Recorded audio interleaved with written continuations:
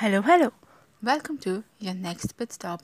The one pit stop you should be taking to know everything there is to know about Formula One. A disclaimer, I tend to talk a little fast sometimes, so please excuse me. So, anyway, you know how everyone has that one story of how they met their partner, the love of their life, their best friend. Hell, there was like a sitcom with 9 seasons about it, and that's basically what every movie and TV show these days is about. So I think it's only fair that I start with my story of falling in love with Formula One. And I wish I could tell you that I love the sport so much because I've been around motorsport since I was a kid and that I'm a go karter and all that cool stuff and whatnot. But full disclosure, I'm partly here because of Drive to Survive. Please forgive me. So I had this friend who was absolutely crazy about the sport, and he still is. And he used to go on and on and on about it. And he got my best friend addicted to it. And I had to know what it was all about. That's when I came across Drive to Survive. Now, Formula One has a lot of drama. Like a lot. Trust me. I read something once that said Formula One is 1% driving and 99% drama. And honestly, amen, sister. I mean, there's always something happening on or off track, and that's possibly why the women that follow the sport. That and the cute drivers. Eventually, y'all will know who I'm talking about. Just keep listening. I'm kidding.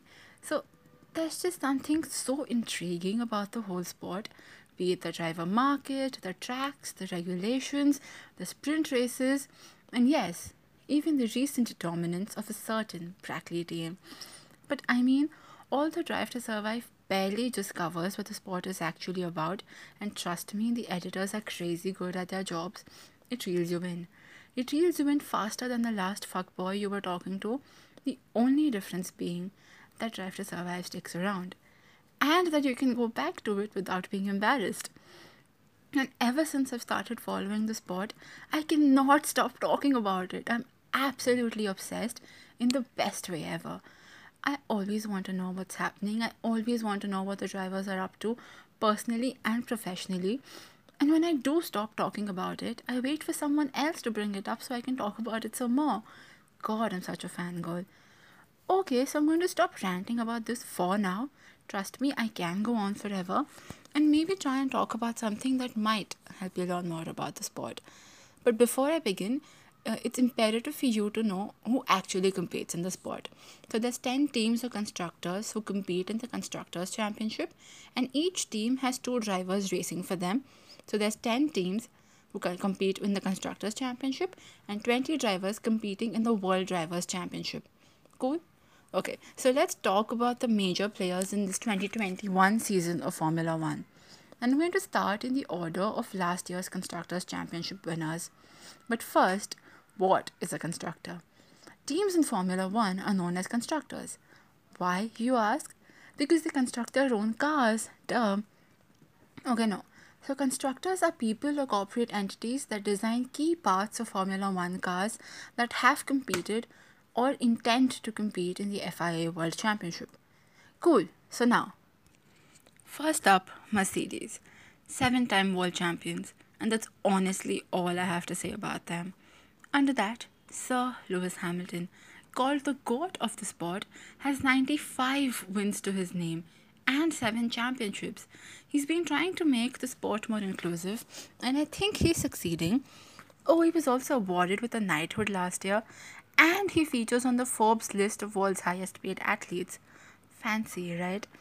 Valtteri Bottas, often known as the second driver of Mercedes, he's constantly trying to prove his mettle. Will 2021 finally be his path to glory? He certainly seems to think so, but then again, he says that every year. I genuinely hope this year's different. Next up, Red Bull Racing Team. This team is constantly looking for a driver who can match Max ever since Daniel left. They have 4 championships to their name, all of them with Vettel. What does that say about them? Max Verstappen. Known as their star driver, he was set on his path to become Formula One's youngest world champion. But that didn't happen, obviously. But he does bring his A game every time he drives, which is more often than not. Sergio Perez, said to be the only man who can give any sort of competition to Max since Daniel left Red Bull. His first win came last year, and we certainly hope it is not his last. McLaren, possibly my favourites for this year, are set to be the team back on their path of glory. They came third in the Constructors last year, and with a Mercedes engine this year and a power pack driver lineup, I really don't see anything stopping this team. Yeah, I know I'm biased, okay? Shh. Lando Norris, F1 racer, gamer, streamer, memer, pro video editor, milk drinker, golfer, and now drummer. He's had a rich history in F2 and F3 and had a great start to the season last year with his first podium. Hopefully, this year is even better. Daniel Ricciardo, funny man, came into Formula One and stole our hearts forever. Fondly known as Daniel Avocado or the Honey Badger, he's famous for his overtakes. No, seriously, see the previous races. He's also famous for his shoeies, which is something he does every time he gets on the podium. And he got back on the podium twice last year. Sorry. Hopefully, we see more shoeies this year around. Aston Martin Cognizant, previously known as Racing Point PWT, previously known as Force India. Returning to the sport after more than 60 years, it is indeed a landmark moment in history for the team. Also, with a four-time world champion racing for them, maybe this is exactly what the doctor ordered. Sebastian Vettel, possibly the most solid guy on the grid, good racer, amazing singer, and just an overall wholesome human being. 2020 was rough for him, although who wasn't it rough for? There was even a time where people thought he would not have a seat for this season, but well, here we are. This four-time world champion needs to return to his glory days, and oh boy, are we all here for it. Lance Stroll. I'm going to be honest here, I don't really know a lot about this dude, but people often say that he's in the sport because of his father, who is a major stakeholder in the team, Lawrence Stroll. Bahar ka Vijay Mallya. He's consistently improved over the years though. I mean, sure, he's had his bad days, but hopefully we see more of him this year in the front. Oh, also, did I mention they got James Bond for their car launch? So cool. Alpine, previously known as Renault. This team has improved massively in the 2020 season of Formula One. With three podiums and being fifth in the championship, 2021 can only be better. Well, hopefully. With the two-time world champion joining their team for the third time, her third time's the charm, eh? Fernando Alonso, the man who won Renault their last two championships, is returning to the team, and I don't think they could be any happier. He recently suffered a bicycle accident, but is perfectly okay now, as is evident by the fact that he was present at preseason testing this year. We have to wait and see though if he can bring Renault or Alpine back to the top again. Should definitely be interesting. Esteban Ocon. Ocon drove for Force India before it converted to Racing Point, and for the year 2019 was taken under the Mercedes wing. He returned to the sport in 2020 as a replacement for Nico Hülkenberg, sad tracks only, and did an okay job, I guess. I don't really know much about him, I'm sorry. Ferrari. Where do I even begin with this team here? So, people who don't know a lot about Formula One more often than not associate it with Ferrari. To them, Formula One is Ferrari. And I mean, they're not wrong. They have a rich history as far as the sport is concerned.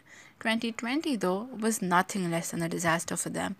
What with going from being a top three team to barely being able to compete with the midfield. God alone knows if this season is going to be any better. Charles Leclerc, extremely famous for his shenanigans on Twitch last year, particularly the one where his girlfriend had to subscribe to his Twitch because he wasn't opening the door. Oh, and for dressing up like a banana, and for re-recording the Formula One theme song, he keeps proving himself over and over again. Even with the car that he had last year, he managed to extract a few podiums. This year, hopefully, the car's better, and he does have some solid competition in his new teammate. Carlos Sainz, the smooth operator, sorry you had to hear that, often also called Chili, hails from Madrid racing royalty.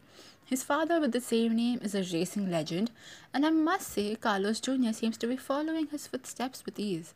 Never in a race have I ever seen him get flustered or angry, and he has always been as cool as a cucumber, be it on track or off. Hopefully, Ferrari does right by him this year round. AlphaTauri, previously famously known as Toro Rosso. This junior Red Bull team is nothing but fireworks. This is the team where every Red Bull driver from the academy starts and then gets promoted and sometimes sent back. Although I feel like it'd be wrong to still call them a junior team, I feel like now they're constructors in their own rights. Pierre Gasly. Man, has he had a roller coaster of a ride in his years in Formula One. After racing for Toro Rosso for the season of 2018, he was moved up to Red Bull to replace Ricciardo as he moved to Renault in 2019. Although, disaster struck when he was constantly compared to Max and what he delivered wasn't enough. He was sent back to AlphaTauri mid-season, and honestly, I feel like that was the best thing that could have ever happened to him. He's thrived all of 2020, he even won his first race, and I could not be more excited to see what he does this time round. Yuki Tsunoda. It's very hard to believe that Yuki only started out 3 years ago. Yup, that's how quickly he progressed from Japanese F4 to Formula One. In the 71 years of Formula One, a Japanese driver has never won a world championship. Hopefully, he redefines history. Alfa Romeo. Formerly known as Sauber, this team has been connected with Formula One since 1950. Yup, that long. Fun fact, this is also the team that Leclerc first raced for in Formula One before he moved to Ferrari. The cars are usually reliable, the livery for 2021 is absolutely beautiful, and, hopefully faster. Kimi Raikkonen, the Iceman, the man who drives an F1 car because it's its hobby, the man with the best lines. He's a meme. He's a meme more than a meme itself. Oh, I should mention this. He's also a world champion. Antonio Giovinazzi.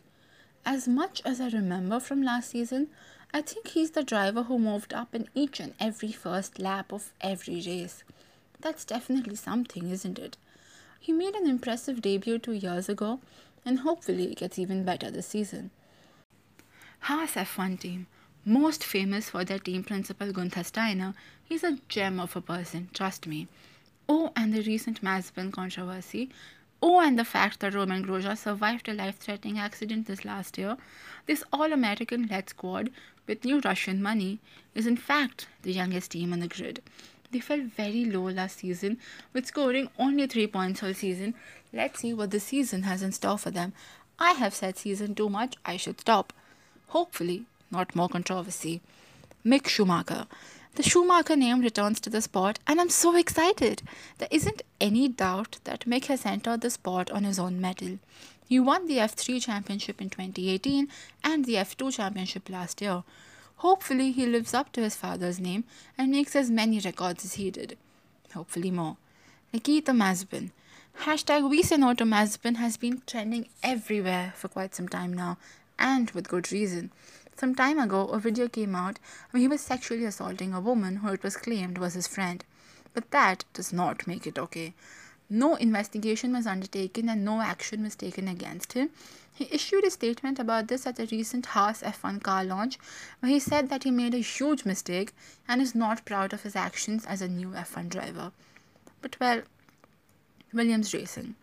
Williams has constantly been a big name in Formula One, but it might be for entirely different reasons these days. Once a team whose success could not be beaten is now barely scoring points every year, if any. Sir Frank Williams recently sold the team to Dorilton Capital, and hopefully a new era begins. George Russell. Famous for his shirtless pictures and streaming skills, Russell the Rocket is also famous for constantly outqualifying his teammate in his 2 years in the sport. What he's known even better for is his one-off with Mercedes last season, where he took Hamilton's place when he was diagnosed with COVID-19. Although he did score his first point of the season, the weekend was no less than a heartbreak. If not for a mishap with the pit stop and a puncture during the later stages of the race, Russell was well on his way to his first victory. And I really, really hope he gets the car he deserves this year and for the years to come. Nicholas Latifi. During the 2020 season, he was the only rookie on the grid. His most impressive year has been 2019 when he came second in the F2 championship, and we can only hope he gets better in the F1 championship as well. And it was when I was halfway done with this piece that I realized I should also talk about the team principles. But wait, who are team principals? I'll just make another episode about that. But yes, that's all I have for you today. Thank you for tuning in, and next episode will be up very soon. Thank you. Bye bye.